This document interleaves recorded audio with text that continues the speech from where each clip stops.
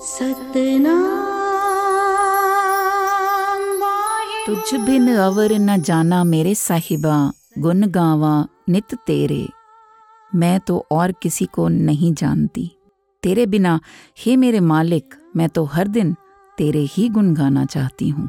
You are my survivor, my protector, my teacher, my mentor. I don't know anyone and I only remember you, my God. It's only faith which can actually let you feel His presence in your life at every step. And yes, it is true. Satnam Waheguru. Hello, Namaste, Sat Sri Akal, all beautiful, handsome, smart and divine listeners. My name is Davinder Kaur. I am back with another amazing episode of Sukhmani Sahib Part G. In English, mix of Hindi and English, explanation in your own blessed podcast, RUBPREET. भूल चूक माफ करें अभी तक के episodes में अगर आपने पाई हो। Let's understand 6th stanza of first Ashtapadi today. नाम जपने वाले खुद ही एक सीधे सच्चे इंसानों में अपनी गिनती करवाते हैं। एक अलग ही चमक अपनी आंखों में, अपने चेहरे पर रखते हुए ऐसे जन बड़े ही भाग्यशाली होते हैं।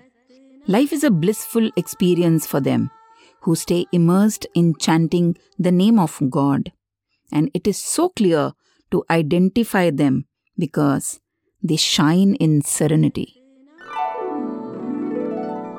प्रभु को सिमरें से परोपकारी, प्रभु को सिमरें तिन सद बलिहारी। जो प्रभु का नाम जाप करते हैं वे सच्चे परोपकारी हैं। Those who remember God are the one doing good to others, they do well. ऐसे प्रभु के नाम में लीन रहने वालों पर मैं सदा बलिहारी हूँ। I ever sacrifice myself to those who remember God. प्रभु को सिमरें से मुख सुहावे, प्रभु को सिमरें तिन सुख बिहावे। जो प्रभु के नाम के स्मरण में ही प्रसन्न रहते हैं उनके मुख सदा ही सुंदर लगते हैं। Those who remember God, their faces radiate. They have a very unique light in their aura and giving very positive vibrations across. ऐसे प्रभु के स्मरण में मस्त रहने वालों का जीवन सुख से व्यतीत होता है। Those who remember God, they live in comfort, they live in peace. They embrace difficult situations also gracefully and let their life be a joyful experience. प्रभु को सिमरें तिन आत्म जीता, प्रभु को सिमरें तिन निर्मल Rita. Those who remember God, they conquer their mind themselves. ऐसे प्रभु का स्मरण करने वाले मानो अपने आप को जीत लिया हो। They know how to control themselves.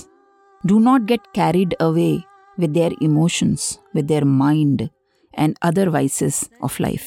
प्रभु का नाम स्मरण करने वालों के सभी रीत यानी व्यवहार, उनके आचार विचार शुद्ध और पवित्र होते हैं।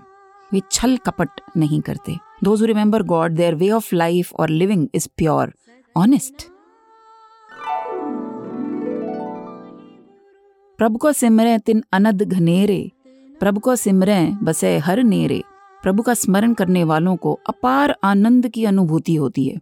These people feel blissful all the time. They stay in serenity. Those who remember God live near God. That means God lives in their soul. प्रभु का स्मरण करने वाले सदा प्रभु के निकट रहते हैं, उसी के चरणों में निवास करते हैं।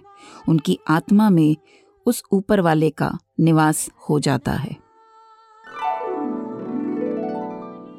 संत कृपाते अनदिन जाग, नानक सिमरन पूरे भाग।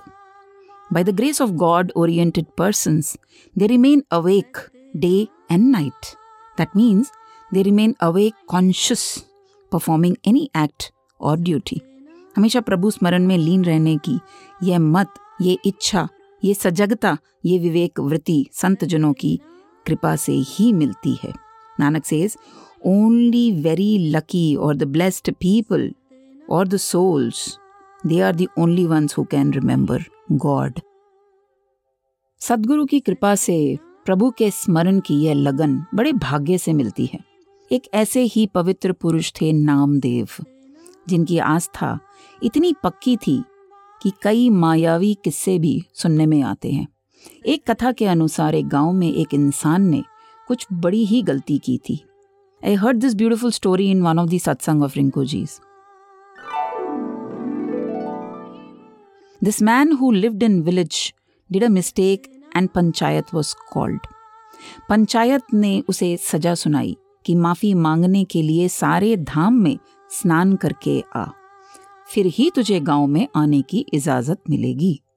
He was so upset with this punishment because he was poor person and did not have that much of money nor time to visit all holy places to ask for forgiveness. वो नामदेव जी के पास जाता है और प्रार्थना करता है, गुरुदेव, मैं बहुत ही गरीब हूँ और मैं तीर्थों की यात्रा के लिए कैसे जाऊं? ना मेरे पास धन है और ना समय. मैं इतनी दूर रहा तो मेरे बच्चे भूखे मर जाएंगे. Namdev ji heard his story and tells him, okay, you speak after me what I say. He says, Ram, and asks him to say, Ram. But it has to be with complete honesty and purity from heart.